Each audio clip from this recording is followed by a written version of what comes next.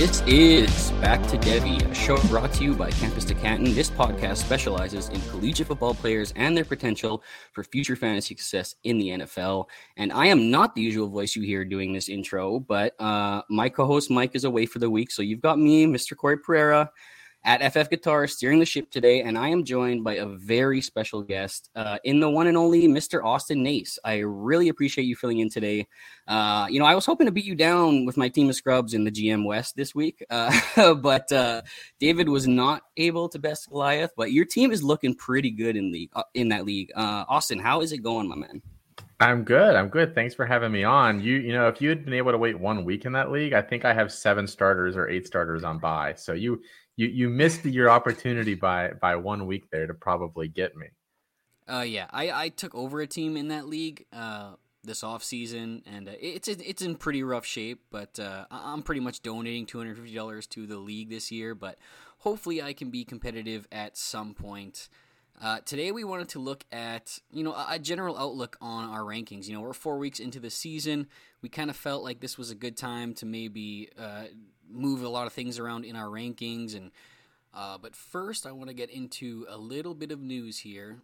Starting off with Ole Miss tight end Michael Trigg, who was a guy that we had a lot of hopes for about 2 years ago.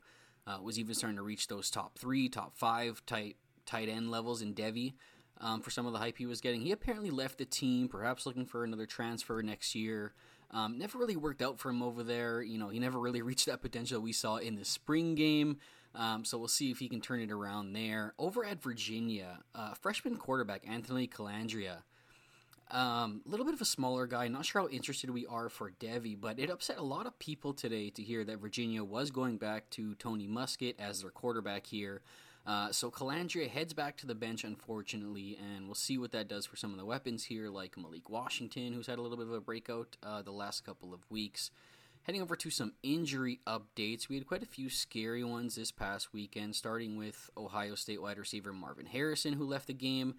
Looked a little bit ominous for a bit, had an ugly tackle attempt in the back of his ankle while he was blocking. Did come back into the game, so hopefully some positive signs there. But hopefully they are smart with him. Heading over to another star wide receiver in Missouri sophomore Luther Burden, who's had a tremendous start to the season, but he left the game a little bit this past weekend. Also returned, but he's already being deemed questionable for the next weekend, so definitely something to watch there. Heading over to Minnesota, where a guy we're going to talk a little bit about later, the exciting freshman in Darius Taylor, has absolutely been destroying the league right now. He's actually leading the Power 5 in rushing yards right now. His status has been deemed as uncertain right now, so I'm not even aware that he picked up an injury, but apparently he did so last weekend, so that'll be something to watch. Washington wide receiver Jalen McMillan also missed last week. Apparently teams being pretty cautious with him, so he may miss another week yet. Clemson wide receiver Antonio Williams has been deemed day-to-day after missing last week's game, kind of surprisingly, but it did lead to a little bit of a breakout from a freshman in Tyler Brown, who we will get into a little bit more later there as well. And last but not least, we have Texas A&M quarterback Connor Wegman, who left last week's game with an ankle injury. He's still dealing with some ankle swelling as of today, so his status is a little bit up in the air for the upcoming weekend. Be sure to head over to the website at campustocanton.com, where you can become a member with one of our many subscription options, some of which include access to our draft guides, weekly CFF projections, advanced metric tools, and the brand new C2C Winning Edge, which is a collaboration with CFB Winning Edge to help bring you guys the amazing in-depth work on school depth charts, weekly player projections, injury updates, and game spread projections for all you bettors out there. So make sure you guys check out our family of podcasts, and make sure you guys are keeping it locked to the YouTube channel, especially on Saturday mornings from here on out, where we will be doing the tailgate. Every Saturday morning, the guys will be going through start-sit questions, keeping you up to date on all the news heading into the games, going over a lot of betting tips, and we'll also be giving you a little Devy preview every Saturday morning as well. So make sure you guys are keeping it locked with Campus to Canton to help guide you guys through this season. Corey, Colin, my co-host on the show I normally do, is definitely not as cool as you, and quite frankly, just not very cool at all. But he was the coolest guy in the room last weekend when he went to that Penn State whiteout game wearing his white Penn State national championship. It kind of makes me want to puke. Home field apparel shirt he got using promo code Campus to Canton over at homefieldapparel.com. All sorts of really cool retro college gear. Pretty much any team that you can think of. So yeah, go over there, save yourself 15% on your first purchase Use that promo code Campus to Canton. Get over there. Be cool. Be cool like Colin. Never thought I'd say that. I think Mike is going to be jealous of how good you nailed that impromptu ad read right there. Mike is running out of material, so hearing you do that pretty seamlessly is going to make him a little bit jealous. But he'll come back and he's going to try to win you up now. Hopefully, I can inspire something in him now, because he definitely that was a what would Mike do situation as I said that. Yeah.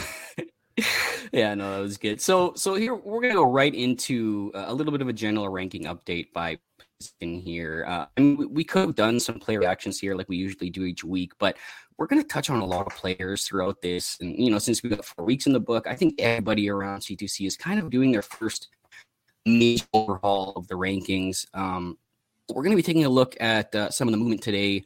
Before we start, let me ask you a question. The NFL draft is tomorrow. How many quarterbacks do we see going this round? Man, I think they always put this line on DraftKings or whatever, where you can bet. And I think they'll probably end up setting the line this year at 3.5. I think it's under that. I think there are 2 deserving quarterbacks. I think we'll probably get 3. I don't think there'll be more than that. And I think part of it's going to be because I think there are so many okay prospects this year that they're not. It's almost like the opposite, where I don't think they're going to elevate an unworthy guy overall. So I think 3. I don't know if you want me to say who I think my favorite guy is, or who I think will make it. But yeah, I think 3 guys end up going in the first round.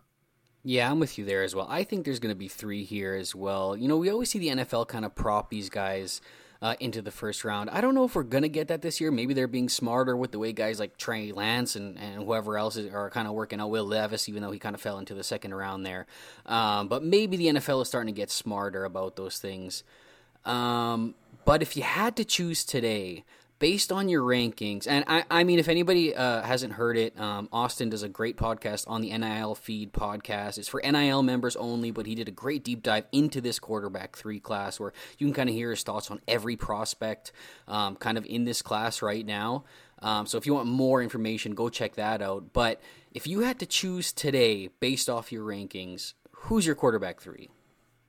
Yeah, I think there's a difference between kind of like most likely and who I think should go there. I think most likely is probably your guy, JJ McCarthy, just because he's at Michigan, and I think they're going to be they're going to have a successful season. So, I was going to say, I think they're going to be a good team this year. Like, yeah, no kidding. I think it's going to be a successful season. I think they'll flirt with the playoff. I don't know if they'll get there or not, but I think that's going to be enough to kind of get McCarthy there, especially with his kind of pedigree, where he's always kind of been like a front runner for that spot. But my favorite's actually Michael Pratt. When I kind of went through and looked at everything, and I still obviously have some games from this year to watch, but Pratt just has I've kind of been thinking more about like quarterbacks and like what kind of things I like at a quarterback prospects and what I think they need to get to the NFL. And I think at this point in time, like, you need to be a pretty good athlete. Like, even if you're not really a runner, like, you at least need to be able to move around. Like, I don't think Matt Ryan, if he came into the NFL today, I don't know that he would last long enough in the NFL to kind of prove himself. I think that those guys are kind of gone. I think you have to be fairly aggressive as a passer. I saw a stat like maybe 6 months ago in off-season Twitter where someone said, like, there's no like starting NFL quarterbacks that have averaged like below like 9 ADOT or something throughout their college career. I don't think that's the exact number, but it just kind of shows like you can't just be like a dink and dunk specialist in college and then magically be more than that in the NFL. And then I think you kind of have to have like a base level of accuracy as well. So kind of just looking at all those things, I actually think that Michael Pratt out of Tulane is kind of the guy that encompasses all of that. He's actually an underrated rusher, has multiple 300+ yard rush seasons, which is pretty good for college. Over the past couple seasons, he's really cleaned up mechanically, and he's been like a 65% passer over the past 2 years. He's been aggressive, double-digit ADOT both those years. So I think kind of looking at just the totality of work, I think that he really needs to be in there. And I think the really important thing for him, like, I think that USC win's actually going to end up being really important for him because he was so good in that game. And I think that's going to be one where people can always point back to and say, like, yeah, like maybe Tulane doesn't play an SEC schedule every year, But look what he did when he played the biggest and baddest teams on their schedule. Yeah. And, he's one of those G5 that I think we're kind of watching this year. Me and Mike released some graphics earlier in the year of quarterback watch lists that we're going. Guys are not really getting at all. He was on that list for us. When I looked into him a little bit the offseason, I liked a lot of what I too. What I kind of found a little bit of a bad downside for him kind of kept popping up was when he had to move outside of the pocket, get a little bit out of structure. The mechanics kind of dipped a little bit. The accuracy dipped a little bit. The ball placement dipped a little bit. And, kind of how nowadays where that becomes a pretty big part of the game is being able to kind of work out a structure. That part worries me a little bit, but it's not as big. I still like to see the fact that the guy works a little bit better from the pocket. I still think that's the one thing you got to do. You already said it for me. Mine is going to be JJ McCarthy. I know he had that ugly game 2 weeks ago against Bowling Green, which should have never happened. Maybe it was one of those situations where they walked into the game taking it a little bit too easily. But I honestly think JJ McCarthy will teach a clinic on how to throw a football. Between the release, between the tight spiral, the ability to make every throw, hit 3 levels of the field. He just has really good arm talent, in my opinion. I know we said we want to see him play more in structure, play within the pocket a little bit more, play with more timing and anticipation. I feel like I've seen a little bit of that this year. You still see him playing onto the ball a little bit long at times, and he loves to get up in the pocket and send up. It's just who he is. But I think he has the kind of tools there the NFL team can fall in with, especially when you include the fact that he's a 21-plus mile per hour athlete as well. I think he has a lot of things going for him. A little bit skinny, hoping to kind of see him come up more around that 200, 205 range, maybe even 210 if we're lucky. That'll probably never happen by the time the draft comes, but that's probably my one ding on him. And again, you got to structure stuff as well. But quarterback 3 class is wide open here for a lot of guys. I didn't write it on the show sheet here, but I heard you talking a little bit about him, waxing poetically about him a little bit on your podcast. Where do you have Spencer Rattler ranked right now? Yeah, so I did bump Rattler up a little bit just because I thought once I went through all this, I was like, well, I think I'm probably a little lower on Rattler. He should be above Bo Nix. He should be above. I think I had him Joe Milton, KJ Jefferson. I think he's a better prospect than Riley Leonard. Quite frankly, Riley Leonard, when I went back, I've frankly never been impressed with Leonard's tape, but then I went and looked at kind of these numbers and the data. His passing profile is really, really bad. Surprised me. I thought that it would be, I didn't think it would be pristine, but really, really shocked me. So I've kind of bumped him above all of those guys. I have him just below Penix, Cameron Ward, Jordan Travis. I think he belongs pretty squarely in that group. And actually I have one or two guys in front of him that I need to adjust down. I would take him over Jalen Daniels, Devin Leary, a lot of those kind of iffy guys. I just think we kind of liked him in 2020. And then he this year has been about on par with how he was in that 2020 season when we kind of got excited for him. So I kind of I don't know, I don't love the guy and I personally wouldn't touch him in the first 2 rounds, but I think an NFL team could be convinced based on what he's been doing this year so far. Yeah. When I look at Rattler, I don't know, I see a lot of arm talent there, man.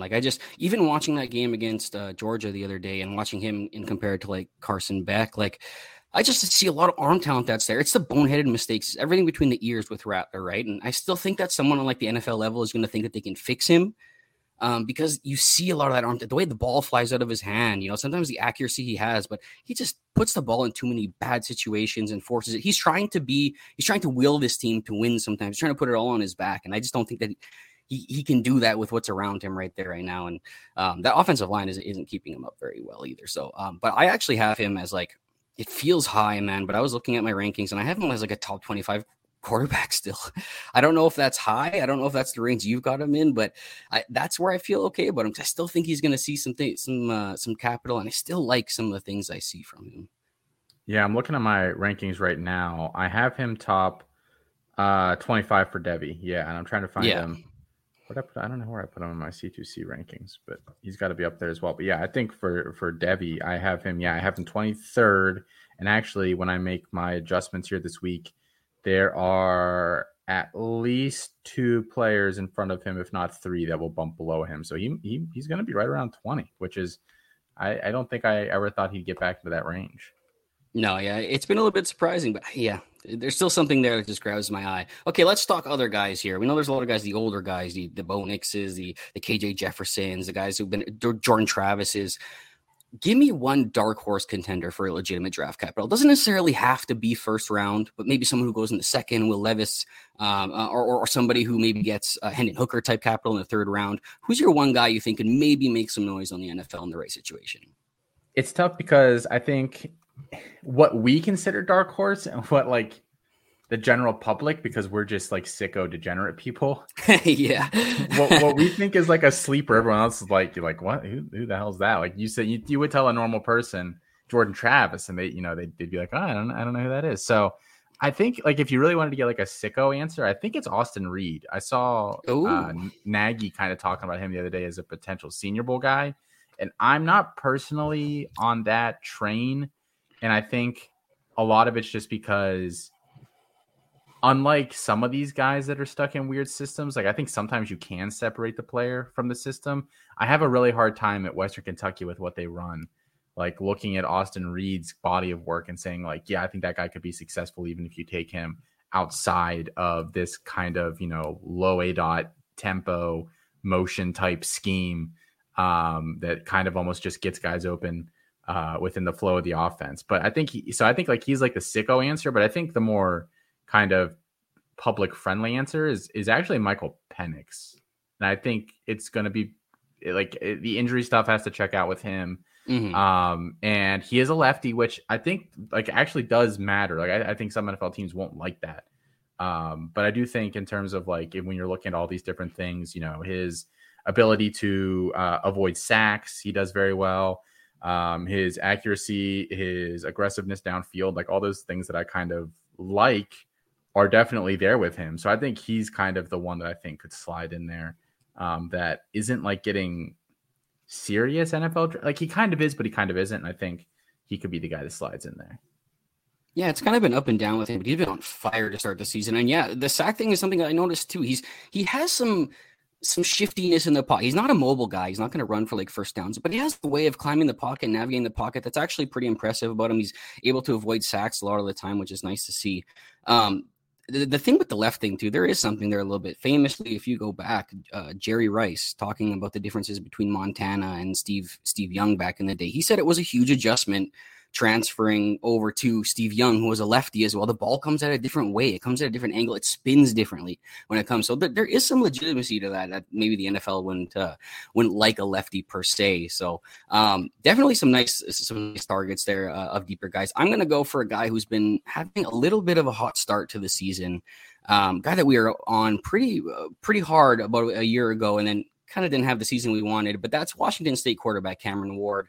Kind of a post-hype draft right now. And his first season at Power 5 didn't go well, but it was a major step up for him in competition. I feel like sometimes we didn't give him that kind of leniency. We wanted to see it connect right away, and it just didn't right off the bat. He really struggled to push the ball down the field. He held on to it too long, but we did see some of those incredible instincts in the pocket, a very natural thrower of the football as well. You see him use multiple arm angles. And now this year, you're starting to see him push the ball down the field a lot more. I mean, he's already averaging a higher ADOT this year. 2 weeks ago, he had 11.9 in the game, which is the highest in his career. He's already completed the same amount or one less 20-yard passes in 4 weeks than he did all last year. He had 42 20-plus yard attempts last year, only converted 11 of them. He's already 10 for 19 this year. So he's already excelling a lot better down the field. I do want to see that internal clock get a little bit quicker with him. But he's definitely got that little Houdini in the pocket. Sometimes he thinks he can get away with this stuff. So I'm back in on Cameron Ward as a sneaky quarterback in this class. And, I dropped a little bit of a lofty comparison on the tailgate this past weekend, but sometimes watching him in the pocket, man, it reminds me of Deshaun Watson running around in Houston, trying to avoid sacks and trying to find something down the field. Like that's kind of what he reminds me of a little bit. Do you think he comes out this year, Corey, or do you think he stays? Because I think he has another year if he wants it. And this class is so loaded. Like, I do wonder if some of those guys start playing that game. I think it all depends on how this year finishes off for him. If he continues playing like this throughout the season and like that hype starts to build inside NFL draft circles, and like we were talking about, we got a wide open race for quarterback 3. If he starts hearing his name in contention for that spot, I don't know. I might go with it and just take my hype if I'm going to be playing this well instead of taking another year. Who knows what's going to happen or whatever. But I don't know. I'm a little bit on the fence with it. I want to see how this year finishes. But if he plays like he's playing right now, I think he's gonna go to the draft. Yeah, fair enough. I think it's going to be fun to watch him, like him and Shador and some of those guys make that decision. Shador, I think, returns. I really do. I can't should. imagine that. He should. I don't think he's ready yet. Let's move away from this 2023 class. A lot of talk about this over the last couple of weeks. Let's take a look at 3 sophomores that we're most excited about. Probably talking about Penn State, Drew Atler, Texas A&M quarterback Connor Wegman, and Clemson quarterback Cade Klubnik. Are they still ranked in that order for you? They are, and I was just trying to see real quick to see if I had like snuck anybody in there in between, because I've dropped Klubnik pretty far this year. Those are actually my top 3 guys in the class. Yep. Yeah, so I mean, obviously, I put the question here: who's your biggest worry of the group? And I think we can universally agree that both of our biggest worries of this group is Cade, who, kind of low hanging fruit here, just not a guy who's taken the step that we wanted to see with Garrett Riley coming in. Struggles to move through his progressions, ends up just throwing it up, or those slot options, taking those shallow crosses are working really well for him. But like you were talking about in your last episode too, his ADOT is like 6 yards this year. It's all like his yards per attempt is so low. He doesn't carry any elite traits either, in my opinion. Yeah, I think that arm strength, like if you have a perfect play for Cade Klubnik where he has let's say a 5-step drop, he gets to kind of the back end read and he can hit it in rhythm. Like the arm strength isn't an issue in those instances. And I think that's where we kind of lose them when we talk about arm strength, because they're just like, look, he completed this, 35-yard pass, in basically one-on-one coverage to this guy. And it's like any like FBS quality quarterback should be able to make that throw. It's the throws where he can't really step into it, or he's, got to kind of put it in like a really weird spot where only his guy can get to it. Like those are the kind of throws that I think his lack of arm strength that we worried about just becomes really, really apparent.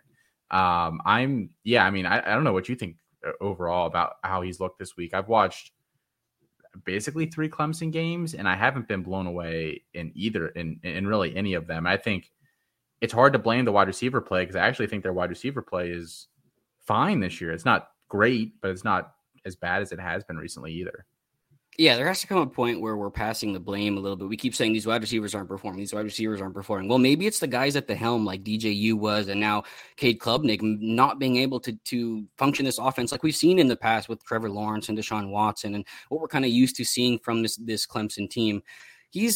I've watched a little bit of him, and I just think, he's a guy who's quick to run sometimes. I don't think he has that big-time athleticism either, so I don't know how that athleticism is going to translate when he likes to run. And again, I think he struggles to go through his progressions. When that first read is gone, it's either like a toss-up to like one of his towering guys on the outside, or it's like tuck and run. And it's like it doesn't seem like a guy who's really taking the next steps that we wanted to see. I've dropped him a considerable amount. Like obviously I have JJ McCarthy in front of him. I can't remember who else I have in front of him, but yeah, you're saying you haven't snuck any other 2025 guys in between those guys though? The crazy part is I don't even think I've considered it. Like no. and until we figure out like which of these guys is going to stay in school for another year. I mean, I think the only guy that I guess Garrett Nussmeier, like I don't know, and he's barely played. Like there's nobody even close in my rankings. I think part of it's due to just that really old group of COVID quarterbacks that won't leave. No, those guys have hung around forever. And this class is so oversaturated with those old guys now that it's like, It's hard to figure out where the hell everybody's going to go and who's going to go where. Like it's a very tough. We kind of worried about this when this whole COVID thing was coming, that there was going to be these groups of draft classes that were so saturated with guys that's like kind of hard to figure them all out. But it's crazy. I wrote that, like you were talking about that podcast that I was doing for the NAL guys, and then I write it in article form for everybody, and I expound more when I talk on it.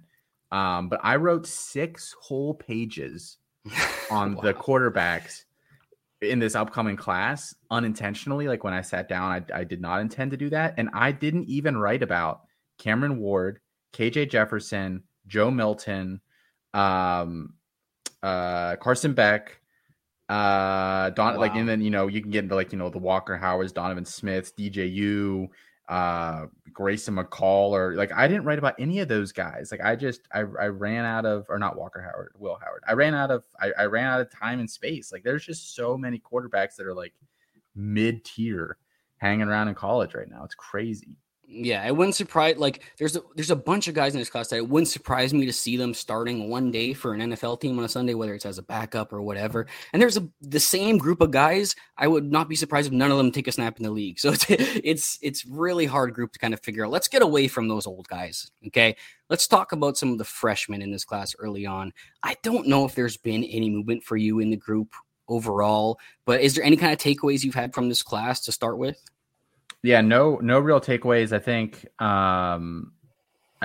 Jackson Arnold looked a little better than I thought he would right out of the gate, and he's kind of a guy that I'd agree with that. Yeah, I mean he's looked good. Have you watched any of his snaps that he's gotten? I actually haven't watched a lot of Jackson Arnold. Oklahoma, they're getting into a lot of blowouts now where they're like just running up the score on team. These guys are getting it. It's not the easiest games to watch a lot of the time, but I know he's getting in. He's playing well. He had the week 1 game where he went like a perfect like 11 for 11 or like 11 for 12 or something where he looked really good. But I still want to see if he's going to be a guy who can get in kind of towards the end of the year or something. I don't know about you, but I don't think Oklahoma is going to be in major contention for a playoff or anything like that. I don't know if Dylan Gabriel's the guy either. I'd like to see Jackson Arnold get in at some point and kind of show us what he can do with this offense. I would like that too. I think I really want to see him. I really want to see Nico get a couple games. I think we know by now that Joe Milton is probably a little better than we thought he was, probably a little worse than like people hoped he was, if that kind of makes sense. Yeah. So I like those two. And then my sixth guy is who played a little bit this year and looked really good is Lenoris Sellers.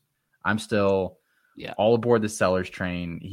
I forget at their second or third game of the year, he got in and he went like 4 for 4 for 110 yards and a touchdown or something. It was the best 4 passes I've ever seen. I'm telling you right now, it was so good. Like he hit that nice back shoulder throw. He hit the perfect deep ball in timing. He had the play where he had to run outside the pocket. Like I'm telling you, it was like it reminded me of like when Drew Aller when he got into the game last year, and all I saw was that pass. Like his second pass of the game in between 2 defenders where he dropped it and the guy dropped it, but it was the most perfect pass I've ever seen. I'm like, that's it. I'm sold on this guy. Like the minute I saw that from Sellers, I was like, oh my God, this guy's going to be a star. I mean, if anybody, like everybody obviously knows about Lenoris Sellers, but obviously at C2C, he's our favorite, like under the radar guy. Like, we kind of think there's some things there in recruiting that held him back, the injury that maybe he kind of fell a little bit under recruited under the radar a little bit, but yeah, he looks like he's going to be the next guy for South Carolina next year. And he went 4 for 4 for 86 yards, 2 touchdowns with an ADOT of 22.5. Amazing. That's so odd. That's your. I mean, you guys had a show on Devy Debate. You're the next Anthony Richardson. You guys are going to kill his value. I'm never going to be able to get him after this year. But I'll start strategically like poo-pooing him. Why can't he get on the field? Yeah, he's not playing at all. Yeah. The one guy we'll talk about here a little bit coming up into the year. I kind of had 3 guys hanging around my tier 2, which was Aiden Childs, Lenoris Sellers, and then Jaden Rashada. I think once he got the starting gig here, being hooked up with Dillingham there, like I kind of like the connection here. I think it's headed for good things. I liked some of the things I saw. There was some things, maybe the speed of the game was a little bit too much. He was a little bit slow processor at times, but I think there's a lot of upside there. I kind of like him as quarterback 6 in this class. Have you liked what you saw from Rashada this year in the small sample size that we got? Yeah, I definitely didn't think he looked bad. I expected him to look really bad, honestly. Not like even necessarily because of him. I just like this team is really very not very good for Arizona State. I think he looked like fine, which is good for a true freshman kind of playing. Do you know have you heard what the injury is that he's dealing with right now? I haven't. It was just undisclosed. I know he's got like a 6 to 8 week timeline, and that they could redshirt him, so we might not see him again this year. I was gonna say, do you think this is just like a redshirt thing? It could be. Yeah, like maybe they just want to this team's not going anywhere anyways. Let's just redshirt him, and we're not going to rush him back on the injury. Like that's really what it could be at the end of the day. Yeah, but I don't think he looked bad at all. So he definitely didn't hurt himself in my eyes, which I thought he might do, quite honestly. Yeah, I do just want to give it a little, we're talking freshman here. Just a shout out to a guy that I've been kind of interested throughout the process. I think some people liked him a little bit more way earlier in the process. Maybe that's when I got hooked to him. Okay, but I'm going to talk about Miami quarterback Emory Williams a little bit. This is just a little bit of a traits guy, a little bit of like your pocket passer archetype, a little bit of movement, really good arm. But it seems like Emory Williams has jumped Ja'Cory Brown, who obviously didn't look that good that last year, hasn't had great reports, but Emory Williams did have great reports during the spring. He's carried that into the season now, and he's the guy who's taking all the reps when Tyler Van Dyke gets relieved. So he seems like he's going to be the guy to take over for Miami next year. And he's kind of a big kid with some traits. It's just kind of sneaky, just some sneaky good qualities there too. I think Colin Decker likes him a little bit too. So just a little bit of a deeper guy there that at least caught my attention. Looking at this whole quarterback group, is there any new names just on the radar through the first 4 weeks here? Like I haven't sat down and been able to watch a lot of the true freshmen that are playing, which is like, we thought this was a good quarterback class, but you've got Keon Jenkins at FIU. You've had Calandria at Virginia, who it sounds like they're taking that job away, as you talked about earlier, for now. But yeah, I mean, true freshman starter there. And then this kid from Arkansas State, whose name, Jalen Raynor. Yeah. Like these guys are coming out of freaking nowhere. I haven't really had a chance to watch any of them except for Calandria yet. I'm not a Calandria guy right now. No. Also really hard to say, like, this guy's a bum as like a true freshman that was probably not expecting to play. So I'm not going to go that far, but those guys are really catching my eye that like, I want to watch a little more of them, because they weren't really on my radar. And like, even at a bad program, to come in as a true freshman, especially like in Raynor's case, like he wasn't even ranked. I think he had like a 70 from 24/7 Sports or something like that. Like just a really low rank, like to go in and start by week 4.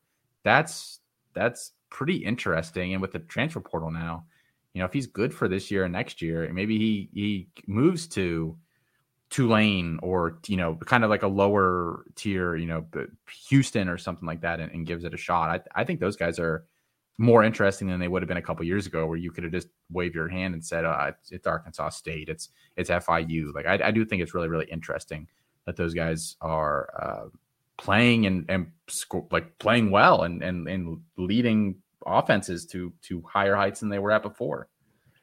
Yeah, I think a lot of this has to do with that COVID thing too, is where maybe there's an end of G5 quarterbacks who are getting a little bit more opportunity because Power 5 programs are filling their open quarterback vacancies with like a vet they're grabbing, or like this guy was good in the G5 last year, let's bring him up and let's see what he can do here. And so you're getting more opportunities in the G5 for guys like this to kind of pop, and maybe we're going to kind of find somebody like a Michael Pratt with some tools that are kind of interesting. One guy that I did kind of want to talk about here is a guy who's starting for Boston College, who's much more of an athlete than a quarterback, but that's Thomas Castellano. Do you want to give me a good pronunciation of that name?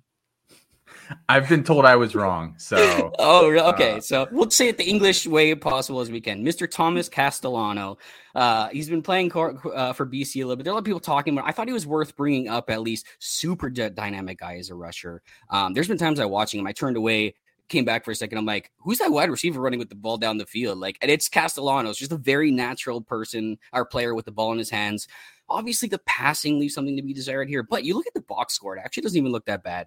Over 250 passing yards each of the last 2 games, 8 touchdowns to 2 interceptions, just about 303 touchdowns on the ground as well. He's just super small, 5'11", 195 pounds, and maybe the arm talent just isn't there. But I think there's a chance that we could be looking at maybe the next Malik Cunningham, maybe a guy who they might try to make him switch positions along the way if he makes it to the NFL. I know they tried that with Malik Cunningham a little bit, switching him to wide receiver. But, a guy that at least, for your C2C, you can probably lock him in as a starter every week with the way he's playing. But maybe just a guy to keep an eye on.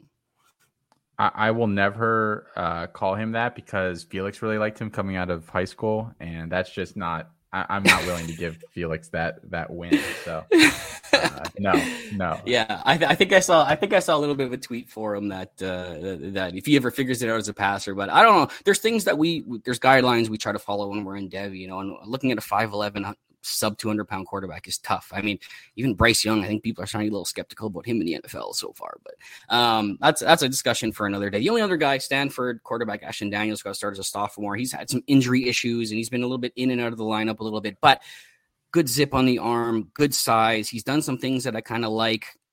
Gonna see how he continues this offseason. I haven't even like thrown him in my rankings yet, but just a guy that I'm tossing on the radar for right now.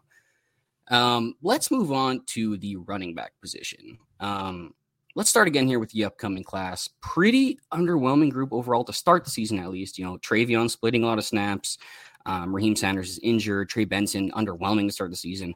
Braylon Allen has actually had a pretty decent start to this year in the new scheme. Added some receiving stats to pad the profile a little bit because they're not like downfield targets or anything, but numbers are numbers and it looks good in the profile. I think, can we agree that those 4 names are still at the top for you? Yeah, they are. There's not. I wouldn't say there's anybody that's really terribly close. I mean, I do think that. Yeah, I don't want to spoil it because you got a guy you want to talk about here, but your guy here is the next closest guy to that group for me. Okay, well, let's just get right into it. Like after that, not close. Yeah, let's just get right into it here then. There's the guy here that I want to talk about, obviously, who started the year out very well. We're looking at a couple of guys who we think could hop into that upper tier, maybe become a top 5 running back in this class.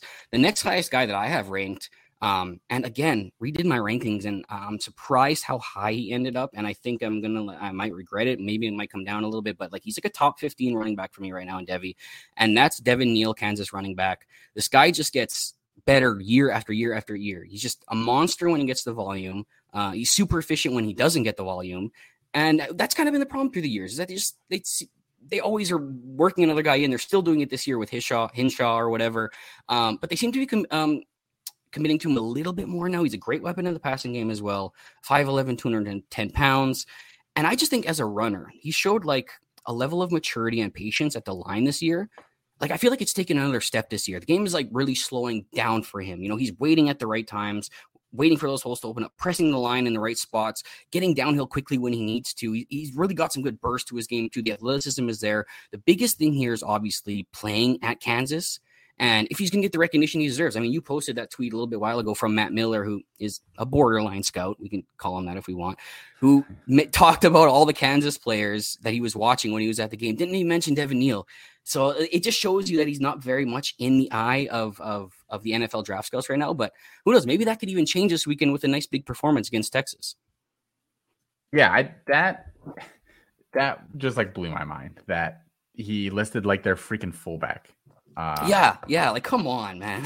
And it's not like he hasn't been productive in the past either. Like I don't know. It really makes you wonder about what Matt Miller's doing, if you weren't already. But yeah, I mean, at the very least, like he's really athletic, right? Like even if he's not an amazing pure rusher, which everyone seems to want to talk about nowadays, I think he has the athleticism to hang around the NFL for a while and be pretty effective. Yeah, and he has been productive in the past as well, but it has been kind of this, they haven't committed to him. He has had these big games. He'll have a big game here, a big game there. And maybe it's just not happening in the national eye. Maybe it's not happening when it's supposed to or in front of the right people. But yeah, he has a profile on paper. When you look at it, it warrants a day 2 selection easily with the passing upside, the size, everything he's done. Like it warrants a day 2 selection. But outside of Devin Neal, is there anybody else that you're kind of into that you think could kind of climb up into that upper tier? Oh, baby. Wait, do I have a name for you, Corey? I know we've loved Chip Trianum for so long. Oh, my God. I just saw that you wrote his name here. That's amazing. Yes, sir. He's back. Do you think that he might not just like stay again and be Ohio State's running back next year? He could. It's definitely possible. Yeah. I don't know, like, does he have self-confidence issues? Like, he was such a good running back, and he's like, nah, I'm not going to do this anymore. I'm going to go play line. I don't know if I'm good enough.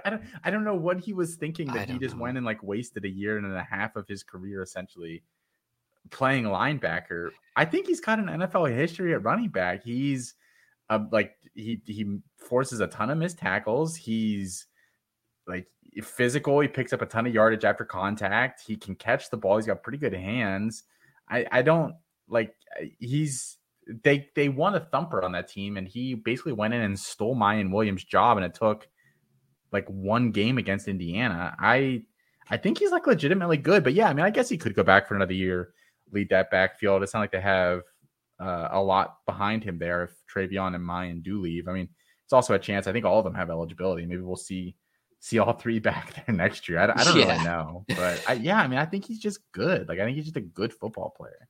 Absolutely, man. And if anybody who doesn't know, like me and Austin way back in the day, like this is probably a player very early in our stages of talking that we connected on like pretty good. Like this is kind of like one of our guys that we loved. I mean, even back in high school, like, this guy's just a football player, right? Like this guy was in the championship game in high school, switching to corner because they were having trouble covering the top wide receiver. And then he like locks them down. And then he goes to play linebacker. And then he's playing running back on the other side. And it's just like starts as a true freshman at Arizona State, looks good. And, Rachaad White got worked in a lot there at Arizona State too. I don't know if that kind of affected him wanting to leave and maybe find an opportunity somewhere else. I don't know if that's a thing or if he has some ties at Ohio that he wanted to go back to, but I'm super happy to see this development. I love this call from you. In relation to this though, like, I've absolutely cratered Dallin Hayden. Like I don't even know if he's a Devy asset anymore. Like I wouldn't be taking Dallin Hayden anywhere if I had the opportunity to.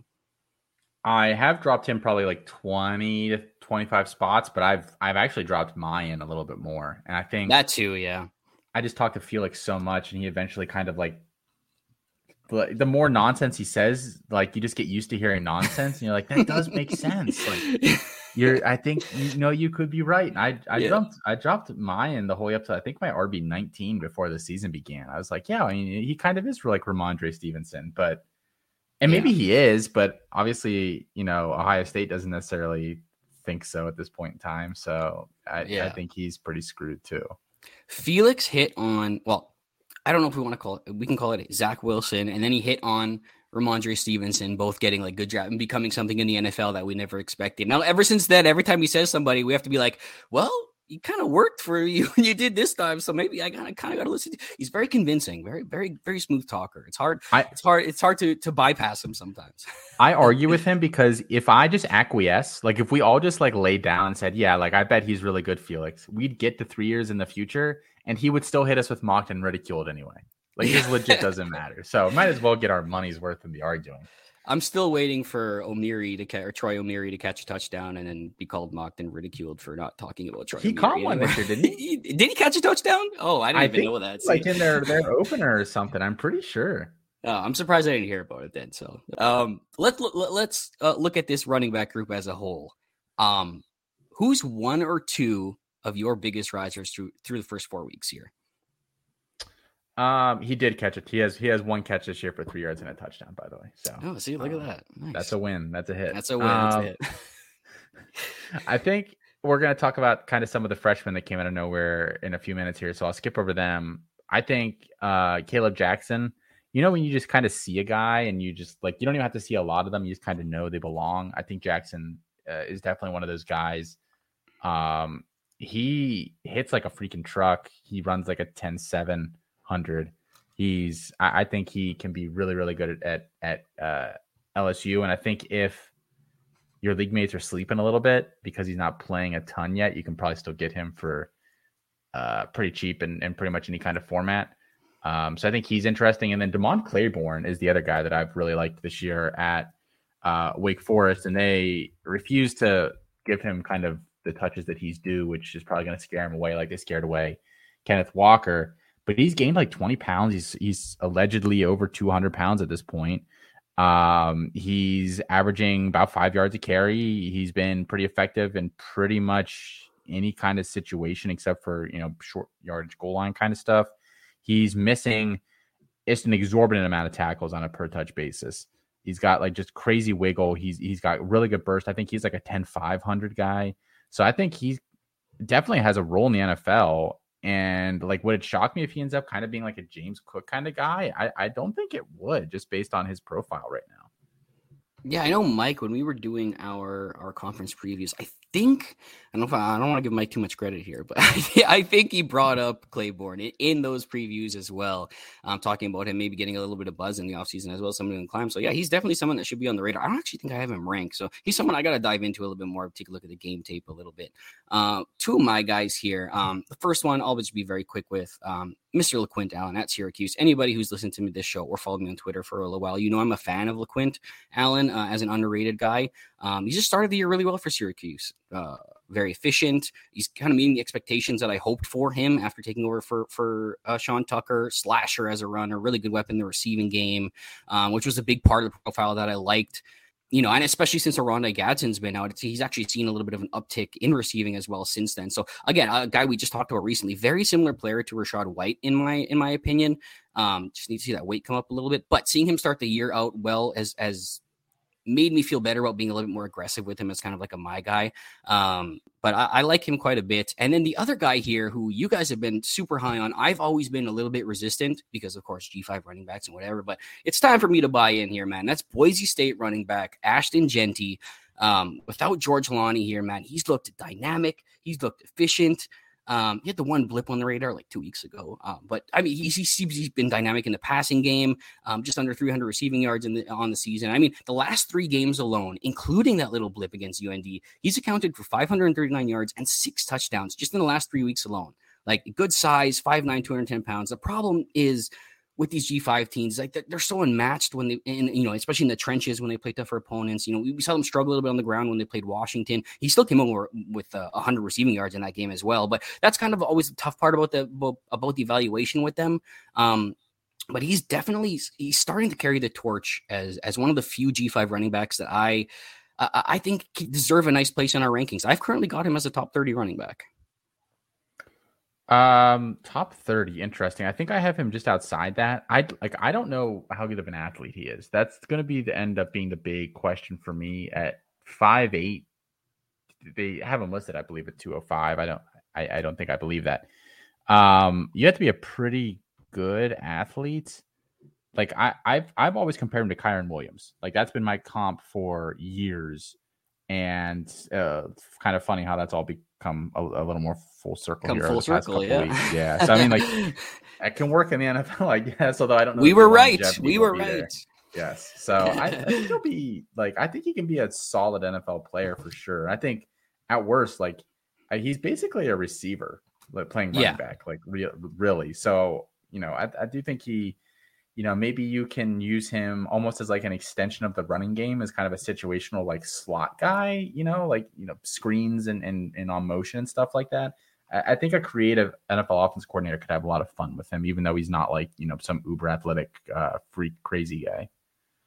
Yeah, I've got him at running back 29 currently. So, just right on that 30 range. Maybe I'm getting a little bit hyped up over the start of the season, but yeah, he looks pretty good. The only G5 running back that's even in like the top 50 of my running back rankings, I'm pretty sure. On the flip side though, who has been the biggest fallers for you in your rankings in this running back group here? Yeah, I think the biggest one that jumps to mind right away is Jarquez Hunter, who I had creep into my top like 22, 23. Well, that was your fault already. You shouldn't have let him creep out that high already. I let everybody kind of talk me into him too. Yeah. I mean, after his freshman year, like I have so many tweets out there where people are like, "Where's Jarquez Hunter?" And I was like, "I think Jarquez Hunter kind of stinks," and people would get really upset about it. And I was like. If you watched him and you watched Tank Bigsby, he was clearly like half the running back Tank was, but because he put up like these big performances against just awful opposition, it's Jaden Ott all over again. Yeah. People were like all over this guy. Once the SEC play rolled around the past 2 years, he was just awful. And he's been awful all around this year. Plus the situation that sounds like they ended up not carrying at Auburn. Surprise, surprise, Hugh Freeze. So he's like dropped out of my top 60 running backs. He'll probably continue to fall. He's just been terrible. And honestly, that whole running back room has been bad this year. So it could be some offensive line issues as well. But I mean, I thought Damari Alston could flash a little bit this year too. And he really hasn't either. No, he was a guy that I actually liked kind of like as an underrated guy. He's like a very productive guy in high school. Maybe didn't have like that one elite trait, Damari Alston I'm talking about here. And but he had like his offer sheet was like ridiculous. He had like 53 offers or something, or like something absolutely ridiculous to the point where I was like, okay, maybe there's something about this guy that everybody wants with him. So maybe there's something I'm missing. And that was kind of part of the reason I was a little bit on it. But yeah, not really showing much with that opportunity. He's actually injured. I just read. He looks like he's going to miss a couple of weeks there. But yeah, Jarquez Hunter, I'm pretty proud of me and Mike on that one. We tried to stay as strong as possible. I know that we kind of tickled with bumping him up a little bit here and there, but he's just dropped off a cliff now. So yeah, not really somebody that I'm super interested in there. My first guy, big faller for me, kind of a low-hanging fruit here, though. But Javonte Barnes at Oklahoma.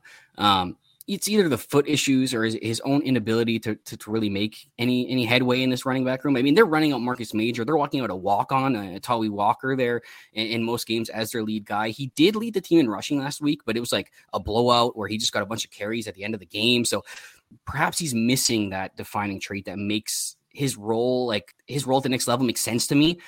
He's kind of falling in this bucket of a bunch of other like well-rounded players that's missing. You need something to make you stand out sometimes. If you're a player that's not really in the top tier of your guys, like you need something. And I don't think that he has any of that right now. There's still some time for him to figure it out, but I've dropped him quite a bit. He's sitting in my running back 45 right now. Did you see today, somebody in the media asked, I think it was Venables, what's going on that him and Sawchuk aren't playing. And he just said like why are they behind? And he just said practice. So I guess the practice kind of habits aren't great, which is, even if he's awesome, I think that's pretty concerning. Yeah, definitely. I mean, again, I don't know how much of the foot is holding him back from practicing too. Everything everybody's saying is that he's healthy enough to be practicing, so he should be, right? But I mean, even with that foot issue, even if he was playing the best he was playing, I might have even lowered him a little bit because of the foot issue, because I'm worried about how that's going to affect him at the NFL level, or once they get the medicals on that, if they're going to be wanting to invest in a guy with that kind of a lingering problem that could kind of be a chronic thing going on. The other guy here that's a little bit of a dropper for me, Caleb Johnson out of Iowa. This is a guy that I think you were there too. We had some big hopes for him coming in. Nice freshman season last year, kind of took the job down the stretch, put some weight on this offseason, and it seemed like they were gearing up to kind of ride him this season as the guy starts out wildly inefficient, man. Like he's 2.7 yards per carry through the first 2 games, then proceeded to get injured while all the other running backs in the room seem to do just fine behind the same line in the same situations. I still think it's a good process that we did for us to get in on early on a potential breakout like this. And like I ranked him, I think he was somewhere in my upper 20s by the time the offseason started. He looked promising last year, but I mean, you're not going to hit on everybody. And it just doesn't seem like it's going to work out with him. At least it's trending that way for Caleb Johnson, he's dropped into my 40s in my running back now. Yeah, I've dropped him down. I did have some pretty nice hopes for him coming into the year. I've got him down with like Carson Steele, Cardwell, LaDamian Webb, like these guys that maybe get to the NFL if they're lucky, but are really one-dimensional players. And every running back there is pretty much has outperformed him this year, which is not great. No, not great at all. I mean, Noah Hills prides himself on that type of evaluation of running backs, comparing them to their backfield mates. And if you're going to go off that, he's not doing very well right now. Let's talk some freshmen here. Now, if I were to tell you that I have Minnesota running back Darius Taylor ranked as a top 25 running back, you would say, "Are you high?" No, I might be. Maybe this is just type of thing where I kind of picked him out. If you listen back to our show in February, we did a freshman sleeper show. That maybe just because it's a sleeper that we picked, I'm oversaturating his value a little bit because it's becoming this big hit. But I like a lot of things. He's got good size. He's got athleticism. It seems to be there enough. I think our recruiting team had him at a 20-point-something miles per hour time, 20.5, something like that. And, as a former wide receiver in high school, we're not seeing the receiving production, but I feel pretty good about the potential as a pass catcher, even if it's not going to get shown much in this system. We're going to see 3 years of this type of production from him for a guy to perfect his craft in the system as well. It might be aggressive here, but I like him a lot, man. So he's right now looking at my rankings. He's my running back 5 in the whole class. I've dropped Selden outside to 6 for him being at number 5. Yeah, I haven't actually watched him the past couple weeks yet. So I've been hesitant to give a real kind of Devy response.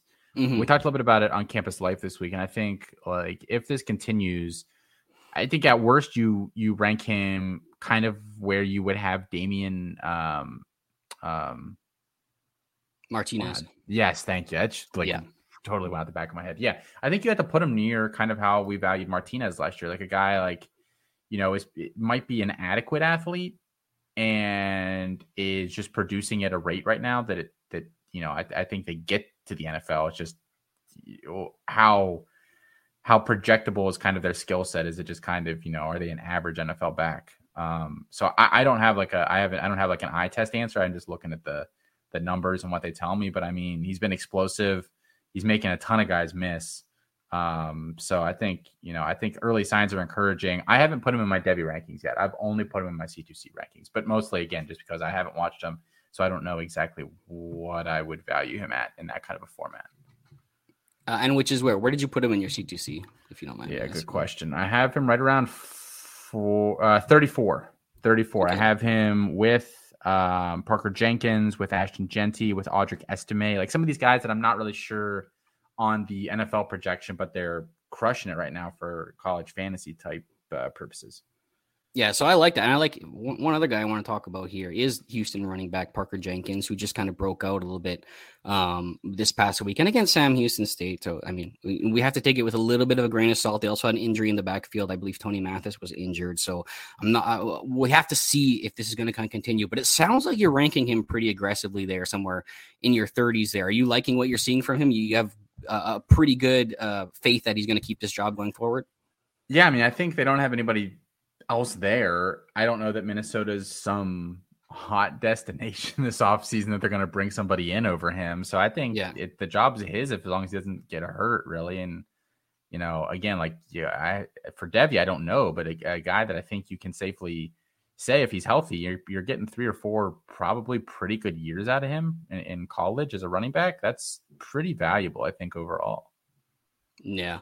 Looking at some other guys who have kind of broken out in the past couple of weekends. We're looking at LJ Martin over at BYU. We're looking at Parker Jenkins has had a nice day for Houston. We're looking at even Dylan Edwards, who I'm not really ranking right now as a Devy prospect.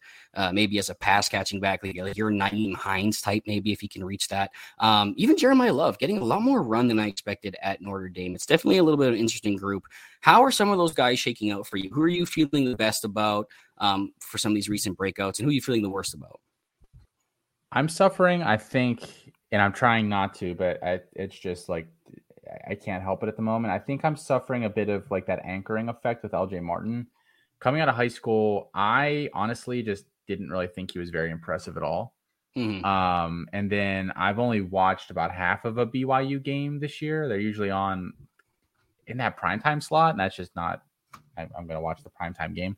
I haven't been blown away with what he's doing this year. Yeah. I don't think he looks like he's special by any stretch.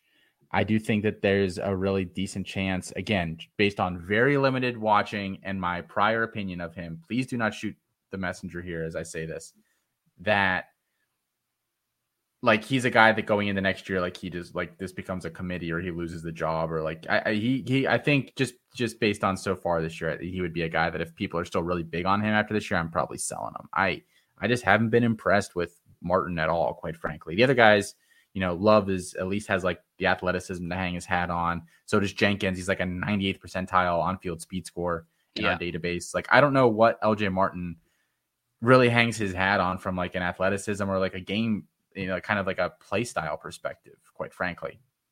I think I saw somebody, you actually put out the tweet today, how to rank some of these guys and you're asking opinions. Someone wrote that in your comments that he reminded them of Arian Foster, which that's a very lofty thing, but I think that kind of encapsulates how we're thinking here in a sense.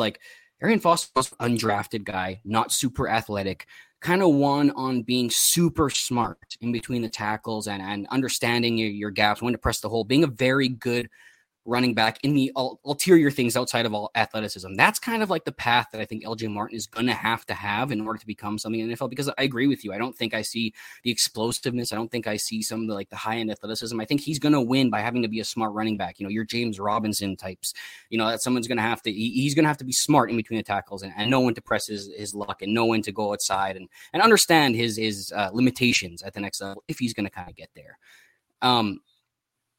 Wrapping up the running back group here, has there been just anybody you've thrown on the radar here?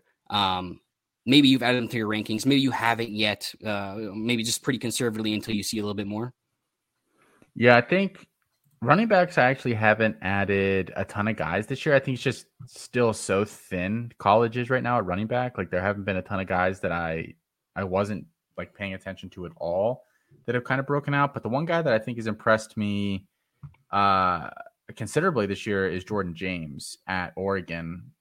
We I think as a group liked him a decent amount last year. I think Felix and I were the highest two on him. We had him as like a borderline top 10 back in the class. Kind of one of those low center of gravity meatball kind of guys that just defenders slip off of. And he's been really good again this year. Kind of, I guess he's the RB2 for them. I don't know if he's like for sure solidified that job, because sometimes Noah Whittington gets in, sometimes it's him. But I think like he's a better pro prospect than Marquise Irving, Bucky Irving. Like, I just think he's got really good size. He's kind of got that NFL build. I think it's really going to come down to like, does he have a 3-down skill set, or is he more like Zach Moss? But I think he gets there for sure. I've been pretty intrigued that he's got that job, because I was worried if he didn't do anything this year, then it was just they're going to roll out Dowdle or Lamar or one of those guys that came in this year. But I think if Irving leaves this year, I think he has the inside track at like either a 1A, 1B situation or starter at Oregon. Yeah, maybe kind of like that Andrew Paul type of mold kind of guy that bounced off a lot of guys. But you don't have to talk to me about Marquise Irving. You know that I am not a fan. So that easy. I don't know. Whittington's actually dealing with a little bit of an injury right now. Sounds like he's actually going to be out a couple of weeks. So we might actually see Jordan James kind of solidify that running back 2 role over the next couple of weeks, and maybe even get in like Marquise Irving. If you looked at his profile last year, he struggled in short yardage situations. They didn't use him a lot in the red zone. It was actually a lot of Bo Nix doing it a lot. They didn't really have that thumper. Maybe he can come in and kind of take over that role, and be that short yardage back, and then just get more carries out of that as well, and kind of become a guy that climbs a little bit. I like that. I know Mike's pretty high on him as well. A guy that I added him this offseason, to be fair, very tentatively, and I've raised him a little bit just recently off of the massive performance he just had this past weekend. And that's Kansas State running back DJ Giddens. Over 200 yards rushing last year as a team's leader last year with Trayshawn Ward out, or last week with Trayshawn Ward out, first or second leading receiver, I believe. Looked fantastic. He really caught my eye last year, backing up Deuce Vaughn. He never did anything crazy on the box score. He was a little bit efficient. He caught passes. Good footwork, good vision, great hands on the field. He's actually targeted down the field. I mean, even in this year alone, he only has one game below 2-yard ADOT, which is actually like really good for a running back. He's not getting like just dump offs all the time. 6 foot, 212 pounds. I just didn't want to count him out of this running back race entering this year, because Ward's a little bit of a smaller guy too. He's had his injury issues in the past as well, so we'll have to see what happens with Ward. But he's just a guy that I'm watching, at least just right now, just paying attention to. I don't want to rank super aggressively. Nothing. He's in like my 60s or my 50s or something, but just a guy at least that I've thrown on the radar. And then the other guy, just mentioned quickly, put a post about him on Twitter today. Amani Bailey for TCU. Had a lot of hype last year when people were kind of like doubting Kendre Miller last year. They were kind of pointing to Bailey as this guy transferring in, could kind of take over. He didn't do much last year, but now he's kind of stepping into that leading role. Second in the Power 5 in rushing. First in missed tackles forced in the Power 5, first in 10-yard plus plays in the Power 5, currently has over 4.3 yards after contact. He's 5'9", 208. Looks like a little jitterbug out there. Top end speed is probably something that I have concerns with. Not necessarily the analytical profile that we want to attach ourselves to, but could be one of these Senior Bowl risers. Maybe like a Jalen Warren type we're seeing in the NFL now, become an RB2 and then kind of excelling in that role. Maybe that kind of role for Bailey here. Ooh, Jalen Warren comp. I don't mind that. He kind of has that ability to you can't hit him square. He's kind of squirrely. Yeah, I don't know about you, but I actually like comparisons. You'll hear me when I talk about players. I compare them all the time. I think it gives people a good idea of the type of player I think I'm seeing, where like they can kind of, something they can relate to, because they probably don't always, everybody listens probably doesn't know everybody in college. At least if I can relate them to an NFL guy, they can kind of have an idea of what I'm kind of seeing. But anyways, yeah, that'll wrap up the running back group here. Let's move on to the wide receivers here. Biggest question of the 2024 class is just who exactly the wide receiver 2 is in this class. I mean, the next 5 names are really up for discussion. So I'm putting you on the spot, Mr. Austin Nace. As of today, who are the 4 names that round out your current top 5 in the 2024 class? Yeah, okay. So I still have Emeka number 2. I still think he's overall the most well-rounded guy. I have Xavier Worthy at 3. Okay. I might be slightly hot. I don't know. I have Keon Coleman at 4. Ooh. And then I have Adunze at 5. Okay, that's not actually bad. I mean, the one glaring difference between ours, obviously, is that I've always been a fan of Neighbors, and I know that you guys aren't a fan of Malik Neighbors as much. He's my wide receiver 3 in this class as of right now. I just think, there's arguments to be made about upside, and there's arguments to be made about floor, and I think Neighbors is probably a high floor player, and with some upside there as well. But I picture him as like the Jordan Addison of this class, and I know you were a little bit higher on Jordan Addison, but I see a lot of the same traits in Neighbors, where I think he's going to be a solid wide receiver 2 for an NFL team. I think he can do anything. He can play in the slot. He can play outside. He has contested catch ability. He has route running ability. He might not be a world-class athlete. He might not have world-class size, but I think he's going to be a guy that hangs around the NFL for a long time, and he's going to be a guy that you're going to be starting on your NFL team. I have Neighbor. Like I don't hate Neighbors. For the record, I have him as my wide receiver 6, 7, 8. So he's my wide receiver 10 in the class, but, and this is why rankings sometimes are tough when you just post the list places. Yeah. Because I think after my top 4, I could put those next guys in basically any order: Adunze, Adonai Mitchell, Jalen McMillan, Travis Hunter, Troy Franklin, Malik Neighbors. I could be convinced that those guys belong in any order, and I wouldn't really argue at all with it. So I think, I have Neighbors.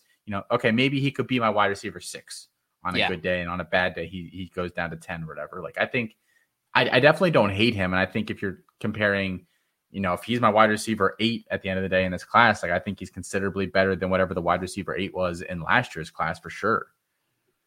Yeah, definitely. I mean, that's just an abysmally low ranking, man. But I get it. Tier ranking. I'm sorry. I get it. Tier rankings, everything like that. I will say, I've actually been, the one thing I've always said about Rome Odunze is that for his size, I always thought he lacked a little bit of physicality, lacking that my ball mentality when the ball's in the air, to attack it a little bit better, not letting it come in. And some of that, Penix's ball placement's a little bit all over the place sometimes. He's adjusting to a low throw when behind him or whatever. But this year, I will say there's been some nice ones in the end zone contested catches. I'm seeing a little bit more of that physicality that I like to see.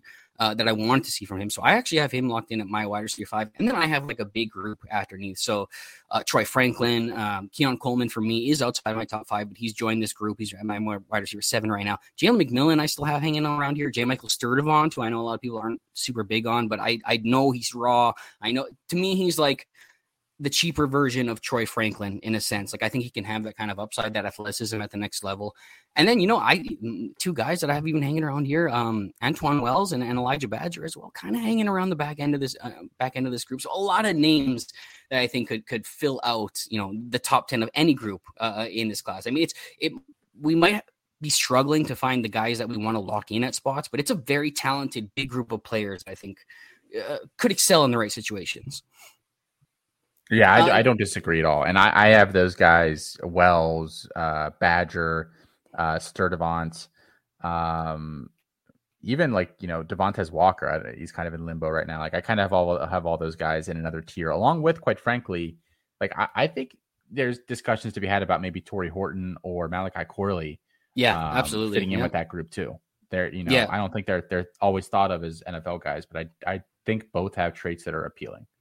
No, definitely. And Torrey Horton's kind of starting out the year nice. He kind of had that nice, entrance to the world in a sense, facing Colorado. Everybody's watching Colorado. And then, he has that size that you really like. So he's somebody I really want to dive into this offseason. Now, one guy you mentioned here when we were just talking, and you even posted a picture of your rankings a little bit while ago. I saw a very, very aggressive ranking for one Texas wide receiver, Adonai Mitchell. Pretty sure I saw a top 15 ranking. I'm not sure you can justify that now here. What is it that you like about him to be so aggressive? Receiver 16. Okay. So he's not okay, top 16. Okay, right. Close. So I kind of think that he's a comparable player to Keon Coleman. Okay. And I go back and forth between maybe he's not as good as I think he is, and then maybe Texas is just misusing him, because he is automatic. He's automatic in the red zone, and it's not like they're just throwing him fades. He shakes his guy. He is so good at winning quickly off the line of scrimmage for a guy that's 6'3", 6'4", close to 200 pounds. I think he's a really good mover. I think he's got good hips. I think he's got good hands. I think he can win like we haven't seen deep consistent, but we've seen short intermediate, which I think is really good. And I think Coleman doesn't really win deep either. He just kind of, is really good in when Travis is extending the play, just kind of working his way downfield into open space. Like he's not a guy that's winning downfield. So like, I don't think they're that dissimilar players. I just, Texas really, the way their offense is set up is hyper focused on Worthy. But, and I do think Mitchell is kind of one of those guys that's like throwing at a wall with hands, essentially, where if you throw it, he's going to seal out the defender and get it. Like he almost has a little bit of like George Pickens to him in that regard. Like Pickens is probably the best in the world right now at body control. So like I'm not putting him in that category, but like I just think he kind of has like these pieces of his game that some of these other really good receivers have.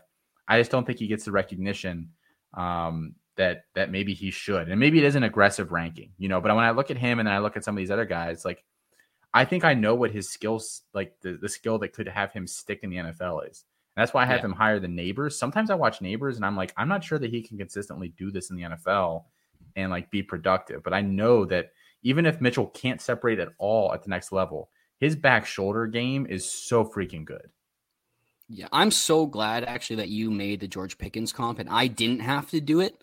Because obviously I've been watching these guys a lot. I'm a Georgia fan, so I watched Mitchell as he was coming up as a 3-star recruit and getting that playing time or whatever. And I wrote his profile, I don't know if it was the last 2 Devy guides, but at least the first one, I wrote his profile. And I agree at the catch point, like the contortion of the body control, the sideline awareness, things like that is like borderline George Pickens level. Like if you want to go dollar store George Pickens level, like that's what it is. Where he falls off is like I don't think he's the type of athlete that George Pickens is, but I agree with you that he's a fluid mover. So you were comparing him to Keon Coleman, whereas Keon Coleman I think is a little bit stiffer, a little bit more of a bully ball type of guy. I think Mitchell actually has a little bit more fluid movements. Like you said, the hips move a little bit better. He's actually just with the route running with him is it's a little bit all over the place. He needs to like refine himself a little bit, I think, and that will help him gain a little bit more separation and stuff. But he is a very fluid mover for his size. So I've actually raised him up a little bit. I think he's somewhere in like I want to say late 20s though, because I do still think he's super raw though. I don't know how that's my problem with projecting him to the next level is like, okay, how much are you going to win with just, how are you going to be able to win like George Pickens is winning right now, just where they're going to toss balls to you and you're going to be able to catch it? Maybe not. I'm a little bit skeptical there. Let's talk about some other guys I think we can be a little bit skeptical on, but they're having strong seasons, kind of entering the final year of their collegiate career here. Like Xavier Leggett, playing for South Carolina, Jamari Thrash playing for Louisville, Xavier Weaver playing for Colorado. If I were to ask you for a guy that you have ranked the highest, essentially your Cedric Tillman of this class, who would that be for you? Yeah, I think technically it's probably Malachi Corley. Because I think he's a guy like, will he ever be a stud in the NFL? I really don't think so. But I think if you watch him and you say like, what skill set, well, like, is there going to be something he can kind of hang his hat on? I think just his ability to kind of win off the line of scrimmage immediately and pick up kind of extra yards in the short and intermediate game after catch. I think he does as well as almost anybody in this class, kind of making that first guy miss once the ball gets there. He's got a really good feel for that. So it's probably him. And then I actually do really like Xavier Weaver as well. I'm coming around on him pretty hard. He's a really good mover. Like even on passes where he's not getting the ball, you can see him just shaking defenders all over the place at times this year. So I think he's a guy that I think people are still kind of like, in Devy leagues, I doubt he's rostered at all. Like I would have a hard time believing it. In C2C leagues, I think people are still buying him as like a college producer only. And I definitely think there's more there. And he's 6'1", probably 185-ish when he gets to the NFL. I mean, it's not bad size either. I think he can do short, intermediate, and deep if he needs to. He can line up in the slot at times. So I think there's a lot of versatility to love with Weaver too. I was actually looking at, because we always assumed Colorado was going to be a very explosive offense, or at least one that was going to throw a ton. So I look at this group early in the offseason to kind of see, who's going to be the Devy guy here, obviously outside of Travis Hunter, but who's going to be like another Devy guy here. Xavier Weaver was my favorite player to watch and look at. Just the profile is the one that is the worst one of them all. You know what I mean? Like the oldest player, the one who hasn't been, maybe as productive as some of the other ones, but but he was honestly my favorite from a watching standpoint, from a size standpoint, from a movement standpoint. He was the guy that I had ranked the highest of those three as well. When you're looking at Jimmy Horn and the other guys there, my guy here, I will quickly mention. We've already talked about it a little bit, but Juice Wells. I mentioned Cedric Tillman because it's actually kind of crazy how similar their profiles look. Like big season in their second last year. Cedric Tillman had one. Antoine Wells had a super big season last year. Lots of hype coming into this year. Both of them banged up early, can't seem to shake it. So a lot of the evaluation, depending on how much Wells can come back this year, is going to be based on what he did last year. And I mean, there's good size there, a good versatility along the lineup, decent yak threat as well. So very easy story to root for. Guy came all the way from the FCS up to being, one of the best wide receivers in the SEC last year. But another guy that I want to talk about here, Louisville wide receiver Jamari Thrash. He's been a guy I've invested a lot in this offseason, especially from a C2C standpoint, and that's working out pretty well so far. But he always had this like sneaky underlying profile. I playing at Georgia State there before they switched to the air raid where, they barely passed for 1,500 yards a year. He held the yards per route run above 2.3 during those years, even though they're very low production years. Absolutely blew up when they changed to the air raid, took that and transferred up to P5 into Louisville, has the same size as the guy you were just talking about, Xavier Weaver, 6'1", 185 pounds, quick and shifty, getting that heavy volume right now, just under 4 yards per out run. He could be one of those sneaky Senior Bowl risers, I think, does a lot of things in the NFL that we like. I just wish he was a little faster. If he was, I would probably be all aboard. If he was faster, I think you would hear some top 40 buzz for him. I don't think he'll get there because I think he kind of lacks that top gear, unfortunately. Yeah, I think he's an early day 3 guy, maybe like the same range as Charlie Jones went in like the round 4 there. But him and Corley, in my opinion, both these guys, I think are quicker than fast. I don't know what you think Corley's top speed is, but I think both these guys are kind of more like your quicker than fast guys who excel in shorter spaces or whatever, but might not beat you deep down the field. Yeah, it's hard to guess the 40 for some of these guys because so many of them are either have track backgrounds or are training so specifically for the 40 now that they end up running a little fast. You're like, this is a 4.5 guy, and then they run a 4.47. So they could run in that range, but I think, if you're watching them on an NFL field, when you kind of remove the technique that shaves, 0.05 off of a 40 or whatever, they both get caught from behind in certain situations. I'm looking at the two guys who have had a bit of a surge here heading into this draft year. I just want to know, who do you have ranked higher? Roman Wilson from Michigan or South Carolina's Xavier Leggett? So I have not added either to my Devy rankings. Fair I think enough. I like Leggett a little bit more just at this stage because he's a little bit bigger. Yeah. Which tiebreaker, they're both kind of similar skill set players. Just give me the guy that's 6'3", 220 or whatever, as opposed to the 5'9", 175. I don't know what Wilson's listed at, but I know that's what Leggett is. Yeah, Roman Wilson, I think, to his credit, is like Garrett Wilson build. He's 6 foot 180 or something like that. So he's not 6 foot. Oh man, yeah. Okay, He's apparently 6 foot. Yeah, so that's not too bad. Xavier Leggett maybe a really cheap store brand Treylon Burks. The really bad analytical profile of Treylon Burks, because he gets these manufactured touches. We saw him turn that screen. He turned into a 22-mile play the other day. And he also excels down the field, which people didn't give enough respect to Treylon Burks for doing that. He did that early in his career, not so much in the last year where they were just kind of feeding him targets, but maybe a little bit there. But Roman Wilson, I'm just saying, I think his athleticism is going to turn some heads when he eventually gets to the draft process, because he has some really good numbers, 4.340, a 39-inch vert. So I think he'll turn some heads there. For me, right now, I'm almost thinking that I like Roman Wilson a little bit better, just because I think his skill set might be more like nowadays where they want separation artists and things like that. I think he might have a little bit more to that. But two guys at least you guys should be keeping an eye on there. Is he more in the Jalen Hyatt bucket? Is that fair for him if you're going to put Leggett kind of as the poor man's Treylon Burks? That's one of the comparisons I've been making this year, but I don't know if I would say that they're the exact same skill set. I don't know if Roman Wilson is just a deep vertical guy like I assumed kind of Jalen Hyatt was. Roman Wilson does a little bit more in the intermediate parts of the field. I think he's got a little bit more to his game that's just kind of been hidden there a little bit in Michigan. But I'll be interested to see how it develops. But yes, I think that's probably closer to what we're looking at there with both those guys. Let's move on to the 2025 class. I think this class has been performing well enough without having to make some huge alterations to the top. There's been some interesting climbers here. Let's start with one of the most interesting names in college football right now.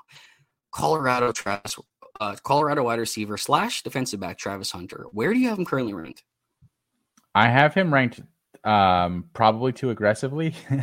I have him at 18 overall, but I do think like if tomorrow he said I'm no longer playing corner, I'm playing wide receiver, where would I put him? And realistically, I think I'd put him in that group with, Keon Coleman and Isaiah Bond and Dunze and those kind of guys. I think that's the kind of group that he kind of belongs in, where maybe there's like some small issues with his profile. Like I think his ball skills are kind of inconsistent, but just like the way, and he's really skinny, like really skinny. I know that doesn't always matter. Like Devonta Smith is Exhibit A, and then Tutu and some of these even smaller guys have been productive this year. So I don't think that's like as big of a red flag as it would have been a couple years ago. Like I really think that he could be a really good receiver, and it's just crazy to think that I think like he should play corner. Like if I was advising him and he had to pick one, I would say go play corner. Just I think he'd be a top 3 corner in the NFL the day he steps on the field there. Yeah, I've also seen, we saw a little bit of ball tracking issues as well. Some of those deep shots maybe kind of lost him a little bit. Still learning that part of his game. But, when I look at wide receivers in the NFL, like that's where the money is right now. And I'm not saying anything about Hunter. I love edginess in my wide receiver. I love a little bit of cockiness in my wide receivers as well. I don't care that I kind of think Travis Hunter is the kind of guy who wants to chase money. And if you're looking at contracts in the NFL right now, I mean, the best wide receiver or the best corner in the NFL makes like Christian Kirk money, makes like Keenan Allen money. Whereas like wide receivers, there's like 10 or 12 above that right now. Like Tyreek Hill's making $30 million a year. If Travis Hunter wants to shoot for like those big contracts, and like he might go to wide receiver, man. And that's kind of where maybe he wants to play both ways. I don't know if a team is going to let him do that. But shockingly enough, when I did my ranking updates right now, I have him at wide receiver 17. I can't believe I'm higher than you. I feel like now I feel like I'm way too aggressive. But maybe I'm more. I don't know. I'm starting to convince myself that he's going to play wide receiver, and I guess that's maybe where some of that more aggressiveness is coming from. I have him right in front of Isaiah Bond, so a guy that you mentioned there as well. So if he sticks at wide receiver, there's always the fact that he could play defense though. So that's kind of something you're going to have to put into your rankings as well. But looking at the 2025 class as a whole, let's play a little bit of a name game. Okay, just to breeze through some of these guys here, running a little bit long in the tooth. Luther Burden or Evan Stewart? Stewart. I'm still going with Luther there, man. Love what he's doing. Yeah, but I don't get it. You're winning with both picks there. Let's go on to the next one. A little bit tougher here. Mr. Barrion Brown, your guy from last year that you were super high on, or Mr. Tatoria McMillan from Arizona? This is a really hard one. It is. It is. I'll take Brown because I think his stock is a little lower than Tet's right now. Like, I think he's slightly cheaper, even though I think Tet might be the better prospect when it's all said and done. Yeah, and they're using Berrien in like really weird ways this way. We talked about it in a couple episodes ago. He's not getting those manufactured touches he was getting like last year, and they're using him as like a deep threat. Like his ADOT is like double digits right now, which is not what it was last year. They were giving him easy touches and letting him kind of excel in intermediate. And I'm surprised they're not doing that as much. Taven Robinson's kind of taking that over, but I still think I have Berrien Brown ahead by like one spot. No, yeah, I do. Yeah, I have Berrien Brown ahead by like one spot. So I'm still siding with him there. Guy we just talked about, Mr. Travis Hunter or Isaiah Bond. You have one of them 17 and one of them 18, and I have them flipped. Yeah, we're going to be flipped there, but still same tier of player. So let's just say, so you prefer Isaiah Bond. Do you prefer Isaiah Bond to Matthew Golden? So I have perhaps unfairly dropped Matthew Golden about 10 spots this year. Rude. Like I think he's a good player. Just like, again, like he hasn't, and I've watched a couple of Houston games. I don't even know like that he's consistently been the best receiver on their team. Sam Brown's been pretty good for them. I think the other part's going to be that they really want to use Golden as like a possession guy right now. Yeah. And I think he's more than that. But I don't know that we're really going to get to see more than that from him. So I think like that's going to hurt his potential NFL draft capital at some point. So I I've dropped him to 22, a wide receiver 22 overall. And he's like the last of the guys that like I really like for Devy purposes as the 22nd guy there. Yeah, he's actually my wide receiver 20. So we're not too far off, but I do like him. Let's move on to the freshman class. For those of you who don't know, obviously Austin, a very important member of our recruiting team. Some might even say it's his one true passion outside of CTC and anything like that. But that's just my opinion, I guess. I happen to know that wide receiver is your favorite position to scout. So do you still have Mr. Jonte Cook as your wide receiver 4 weeks into the season? I do. Okay. And then I have Branch 2 and Tate 3. They're all literally 5, 6, and 7 in my rankings, though. I like them all. And I think Cook, like, he caught a 51-yard pass this week. Like, I still think he gets to, 300-ish yards on the season. I'm not too worried about him, not hitting some of those year 1-0 thresholds. Yeah, I wavered on Branch early in the season, mostly due to like some size concerns, but I think he's still my wide receiver 1 for now. Like we are seeing, and maybe this is kind of altering my opinion a little bit. We're seeing success from guys like Tutu Atwell. We're seeing success from guys like Tank Dell. We're seeing Zay Flowers go in the first round and getting some good usage out the gate here. It's kind of reinstilled my confidence in if I see a player who I think is very good, and maybe he's a little bit small, but I think NFL is going to see that as well. They seem to be being more lenient with size. And, the way he started the year, he's already broke his year 1-0 thresholds. He's looking electric out there in the open field, shining as a kick returner as well. He actually leads the team in targets right now, I'm pretty sure. Although a lot of those are manufactured, like the A-dot's a lot lower and stuff. But just be mindful. We saw everybody pigeonhole Burden last year after his first season. And now he's becoming much more. It's becoming much more. Don't write off Branch's ability to become more as a complete receiver as time goes on here. These manufactured touches are just kind of an easy way to get the young guys on the field and in space and let them excel that way. But I still have a lot of hope for him. I think he's kind of reaffirmed, seeing the way he started this year, as my receiver 1. Cook is at number 3 for me, actually. I have Carnell Tate sitting at number 2 right now. So again, top tier there. We're the same there anyway. So give me one name in this class who's risen for you, or maybe even just a name you weren't even considering before that's risen in this freshman class for you. Yeah, it's really hard for our recruiting team. Like, even though I don't go as deep as Matt, big wide receiver guy, and David and even Alfred to some extent go. Even if I haven't watched a guy, like I've probably heard them mention him and at least like know who they are. I don't think we really ever talked about Tyler Brown this offseason at all. At least not that I can remember having a conversation about him.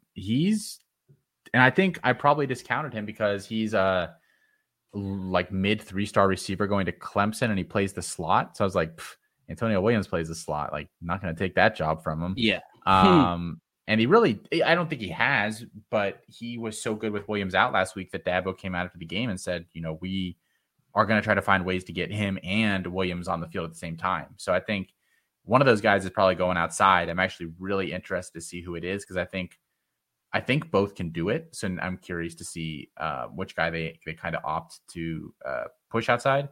So, but he's a guy, I had never really heard of him. And now this dude just freaking crushing it at Clemson right now. He's probably like their second or third leading receiver right now.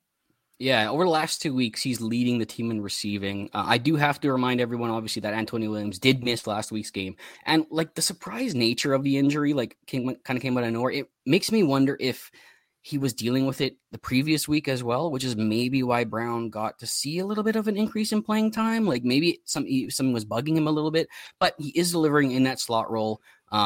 Made a few nice catches along the way, a couple highlight-worthy contested catches as well. For a small guy, 5'11", 180, it's not terrible size, but he has some quickness to him. I'm eagerly watching him as well, so eager to see if he can get relegated once Williams comes in. One other guy that I will mention here that I dove into a little bit this week, London Humphrey, really interesting profile at Vanderbilt. Getting some solid playing time there. Good size speed profile, 6'3", 180, has a 10.7 100 meter, a 21.76 200 meter. He was a long jump state championship as well. Nice base of athleticism to work off there. He's turned into like one of the best deep threats in the SEC through 4 weeks. He's got the most 20-plus yard balls down the field. He has the most yards on 20-plus yard balls down the field. Has about like a 20-yard A-dot to pair with 25 yards per catch. Only 3 touchdowns on the season. But he's finding a role for himself early in the season, which is getting himself on the field.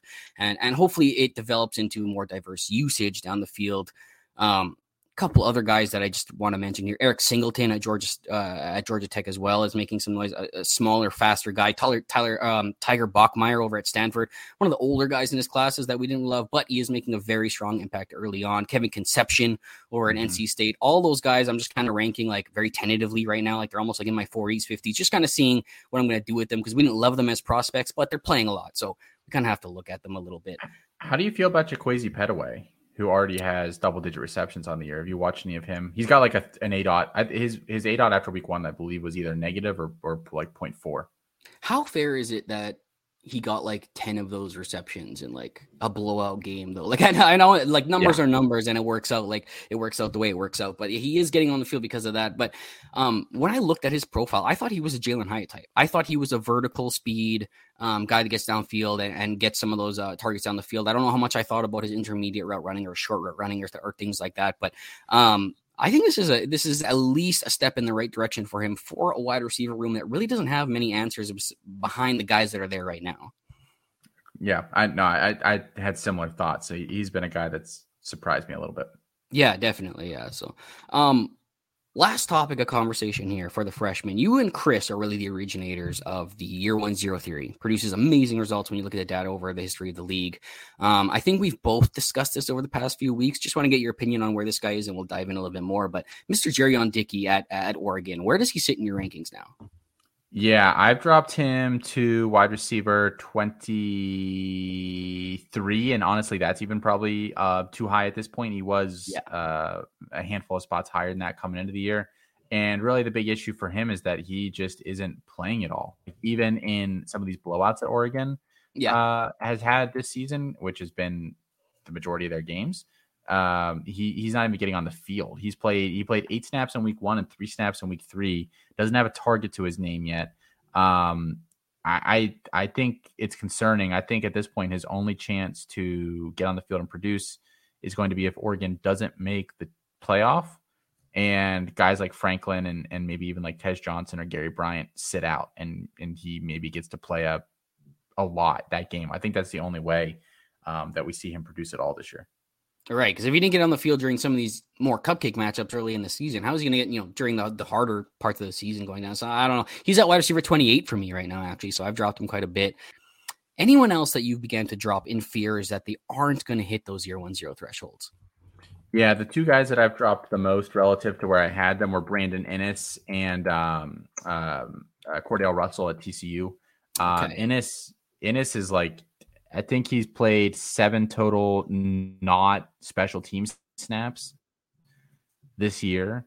So that's pretty concerning. They aren't rotating the receivers as much as I thought they would this year either, which is also a little bit worrisome. So I think he's a guy that I actually just sold him in a deal for Jamari Thrash this week. Nice. Because I am pretty concerned at this point. I'm pretty aggressive trying to get rid of these guys. I know some people don't like to play the game quite that way. I'd rather trade them now and not lose out on any of the value. And if they end up getting their 100 yards or whatever, so be it. But I don't want to be caught holding the bag because so many people are familiar with this concept now that you get to the end of the year and you can't sell Brandon Ennis for a ham sandwich. I don't think anybody has the data on this or if it shows anything really about being an early enrollee and if that actually matters at all. But I mean, big wide receiver guy did pull the data at some point, and there's like no correlation at all.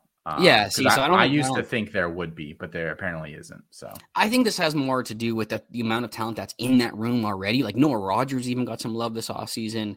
And then you've got Carnell Tate obviously making some noise. Plus you've got like 3 guys they like at least in front of him, maybe 4 if you want to include Ballard and Fleming. So it's hard for guys to kind of break through that thing or that group of people already. But yeah, it's going to be tough for him to kind of break through that. One guy that I'm getting a little bit scared about as well is Malachi Coleman, who I started to rise a little bit through the offseason. I think he finished the year as my the offseason as my number 10 wide receiver.